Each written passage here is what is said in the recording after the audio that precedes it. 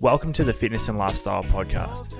I'm your host, Dan Kennedy, and I'm here to help you become the very best version of yourself. What's up, legends? Welcome back to this week's episode of the show. Today I'm joined by three-time AFL Premiership captain, Trent Cotchin. Trent, obviously the captain of the Richmond Tigers Football Club, also Brownlow medalist, an all-round just champion of a bloke, and someone that I've been looking to get on the podcast for a while now. I thought there'd be a lot of value that the listeners could take away from this episode, and it didn't disappoint. So big thanks to Trent for his time, and I know you guys are going to love today's chat. So if you take some value away from this episode, please do take a screenshot, post it up on your Instagram story for me, tag myself, tag Trent. We'd love to get some feedback, but for now, I hope you guys enjoy the chat. Trent, welcome to the Fitness and Lifestyle Podcast, mate. It's an absolute pleasure to have you on the show. So very much appreciated, and thanks for your time. No worries at all. Thanks for having me, DK. Awesome, mate. So we'll dive straight in. We were just quickly chatting about before I hit the record button. What have you been up to, mate? I mean, the last 12 months has been pretty different and hectic for everyone, but I guess we'll start off the chat, mate. How was, aside from winning a flag, as you do, how was 2020 and life inside the bubble, and obviously having to adapt, particularly with kids and the family, mate? How did 2020 look for you? And aside from winning that flag at the end, what was it like early days throughout the year?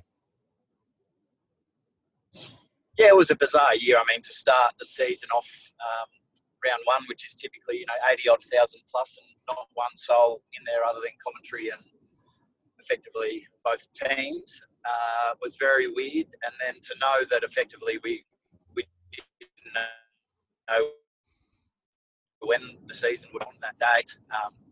From a positive outlook point of view, it gave both Brooke and myself a real opportunity to sink the teeth into what we were planning on doing in launching our brand in Posi Socks.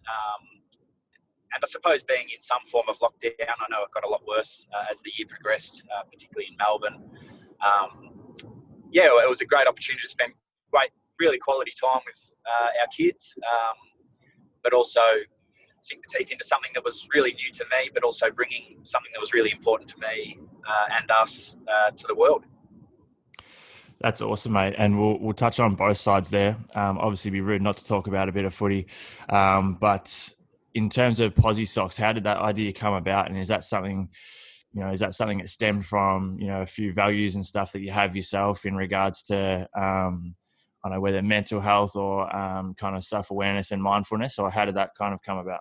Yeah, I think, reflecting on my journey, particularly the last 4 or 5 years, that journey, whilst there's a lot of detail and a lot of deeper lessons that I've learned along the way, I really wanted to find and share my experience in the most simple form as I possibly could. And I came across an image one day where I saw on the bottom of socks, more wine on one foot and please on the other foot. And whilst obviously alcohol and mental health probably isn't a good mix, I thought that could be a really cool way of, it's something that you typically do every morning. And as I've experienced, triggers are really important to setting up your day. And I thought after you have your shower, you get dressed, one of the first things you do is put your pair of socks on. If there was something on your foot that could remind you either a positive affirmation or to dial up your gratitude, or, just your awareness of giving to others. For me, that's really important parts of setting up a good day for me. And, the messages will evolve and it'll attach to people in really different ways. But I thought it was just a really cool way of having that friendly reminder every day to do something good. And that's effectively where the idea was born out of. And then, as we've grown, we're learning lots about the way it's connecting with people in different ways, whether you are typically a really positive person or whether you're someone who needs that friendly reminder every day. It's resonating with people and having a real impact, which is effectively why we set it up. It's not something where we wanted to go out there and sell as many socks as possible and fill the bank account up. It was more about impacting people's lives, and we feel as though we've had a really good start to that, but have bigger plans for the future as well, particularly with launching our Posi Schools program this year. Awesome. Are you able to touch a bit more on what that is, or? Yeah, so effectively, now having kids that go to school, I've realised that the socks are okay quality. But I thought, again, the same sort of idea behind it is that kids put their school socks on every morning, and if there was something that we could relate back to the school's values or morals or a particular message that they're really passionate about, particularly through last year and a lot of kids not actually being able to attend school. There's been some challenges with mental health, and it's always going to be something that schools are dealing with throughout students' lives. We felt as though it was a really strong relationship that we could create, but also the reinvestment back into the schools with the positive wellbeing. And at this stage, we're engaged with the Institute of Positive Education, and they've got a program called PEAK that effectively provides a whole heap of curriculum and upskilling of teachers to help guide students through that path.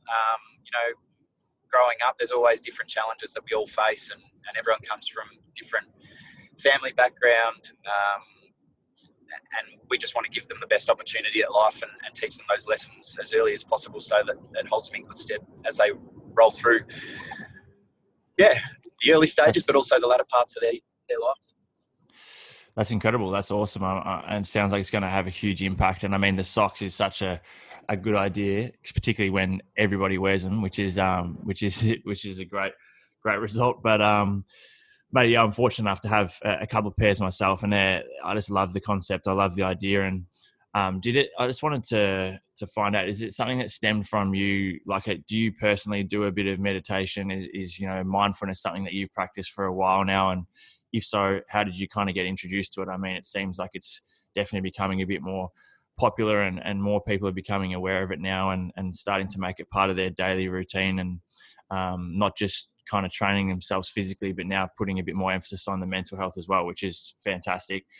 So how did you kind of get introduced to the whole mindfulness side of things? And is something like meditation a practice that you do daily? Yeah, it is. It's a big part of my life, but also what we're trying to instill in our kids, just through conversation and questions that you ask them, whether it's at the dinner table or in the morning. But I was introduced to probably the gratitude and mindfulness from Hugh Van Cuylenberg through the Resilience Project, but then extending from there, Emma Murray came into the footy club, and this is prior to us starting to have a run at the successful part. But I think we had to hit rock bottom for us to really open our minds and thoughts towards the work it was doing, and it was very different in the football culture. It was more so based on hard work and just showing determination and having the skills and working harder on your handling, basic physical attributes that you need to bring to a game of footy. But when we really invested in the mental part of the game and life, for that matter, we saw some significant benefits. And then probably as part of that hitting rock bottom, I was lucky enough to be introduced to Ben Crow, who is just a legend of a person, and purpose mindset coach. So spending a lot of time with him and learning about not just from the performance side of things, but also just trying to live a more happy life and being connected to my purpose personally. And the way that shows up in the world is really important to me, but also the lessons that I want to continue sharing going forward. That's awesome. Yeah, we've been fortunate enough to have Hugh on the show, and actually catching up with him this week. He's such an incredible bloke who's had a massive impact. And you kind of touched on now, I guess, one of the other points I wanted to talk about in regards to, I guess, influential people or influential moments or things that you've had on your career early days compared to what it's like now. So I guess coming into the AFL, was there anyone or anything in particular that had a massive influence on you? And fast forwarding to now with a family and also having a few flags under the belt, what does influence you on a daily basis to continue to push forward and become the best version of yourself, but also to continue to improve? Yeah, I think, early days and still now, I speak with my old man leading into games of footy every week. But he's always been. And then I was really lucky in moving in with Kane Johnson, who was captain at the time when I first got drafted, and learned a lot about, the disciplines that's required from keeping your body up to scratch. I suffered both Achilles injuries in my first 2 years in pre-seasons, which was challenging, but it was also something that I'm incredibly grateful, because it taught me a lot about myself, but also what my body could manage. And he was the ultimate professional as well. So even at times where his food was a little bit too healthy to what I was used to, a relationship point of view, he was obviously a bit similar age to me, and being on that journey together for a long period of time now has been really, really enjoyable. And then there's been coaches along the way. There's been people outside of the football world that I've looked up to and have shared a really great relationship with for a long period of time now. And as I just mentioned, Crowie more recently is probably my go-to man with anything that I'm battling with, whether that be on field or off field. Awesome. And it did cut out a little bit there, but in regards to current players now, I think you lost you for a sec, but in regards to current players now, whether they're guys similar age to you or even some of the junior guys or rookie guys on the team, is there anyone that you kind of gelled really well with or taken under your wing to try and make the process a little bit easier on them, but also taken away from their values as well to help you become a better player? Yeah, definitely. I think that's what's made our group so unique. Over these last few years as well, there's, even looking at our leadership group, we have 10 or 11 guys that we catch up on a regular basis to share those skills and, contribute holistically to our whole program, whether that be on field or off field. Everyone's taken ownership of what their strengths are, and I am captain of a team that's really unique and special, but I'm incredibly lucky to have such wonderful people. It's well known that I share a really unique and special relationship with Dusty, who, early days I probably was guilty of judging a book by its cover, but the more you dig deeper into someone and learn a lot more about them and show trust and loyalty and love, the more you get back. And that's a friendship that will last forever, and I'm incredibly grateful of what we've shared and the experiences we've shared, both high and low along the way. That's awesome, mate. Thanks for sharing. And something that I was thinking about last night is obviously your evolution as a player coming into the AFL and then becoming a dad, and then I guess now as well being in business as well. I'm not too sure if there was other business ventures along the way as well, but is there certain values that you find are super important as an athlete, a businessman, and a parent as well? Yeah, 100%. I think one of my number one values is authenticity, and if you're showing up, being true to yourself in any one of those environments, clearly that's going to allow you to perform at your best or be your best. And so that's one of them. The other's family and love and curiosity. I think for us to continue to learn, evolve and grow, you need to be curious, you need to ask questions, you need to be intrigued by others. So being interested rather than interesting is always something that I try to live by. Fantastic. And now something that I was really curious about actually is obviously leading into your first premiership win. That's I'm assuming that's something that you kind of dreamed about as a kid, and obviously being in the AFL each year, that's what everyone strives for, and something that may have at some point in time probably looked like it may not happen, especially the struggles that you guys were going through as a team prior to that first one. Was the feeling of, I guess, satisfaction post the first premiership the same or any different to what it was like winning the most recent one in 2020? Yeah, it's a really good question. I've done a couple of functions, and one of the questions is which one's my favourite premiership. And whilst all the hard work, the heartache, the challenges of particularly 2016, and maybe thinking I was never going to get there, 2017 was really, really special and highly emotional from a club point of view, family, individual. So that was really, really special. But I think, taking your whole family and their lives up to the Gold Coast, whacking it in a hub, living and breathing footy for 16 or 17 weeks, where, it felt at times that, the AFL world was out to get Richmond, and I suppose that typically happens when, you're reigning premiers, and people probably also want to see you fail more so than succeed. And 2020 was just a roller coaster where I didn't even know if we'd ever finish the year, and to come away with all the challenges we faced, but in such a unique set of circumstances, was really special. And I think, even speaking to our supporters now, and whilst they couldn't go to any footy, the Melbourne-based ones last year, it meant so much to them.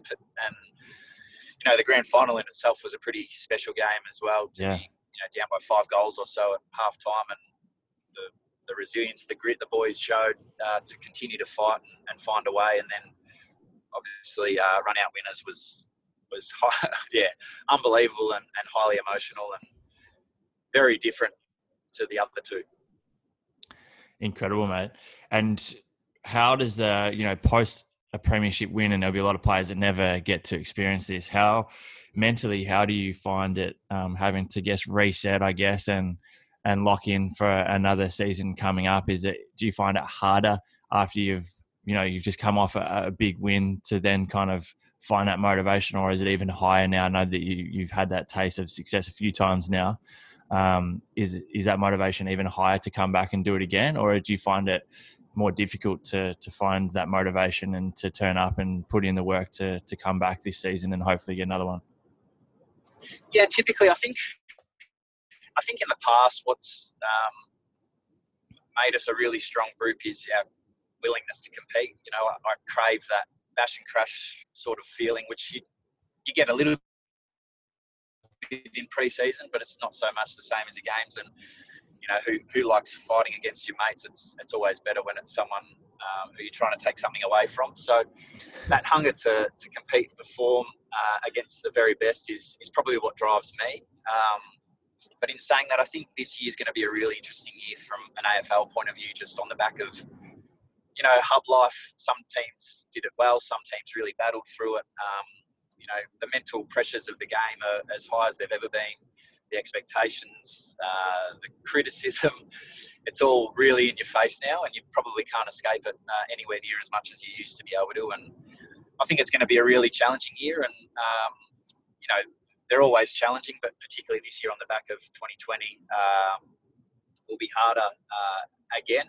But I'm really confident about the group that we have at the Tigers and the way that they continue to apply themselves and want to get better and grow and challenge each other first and foremost, but then also take it up to whoever it is that we're competing on the weekend.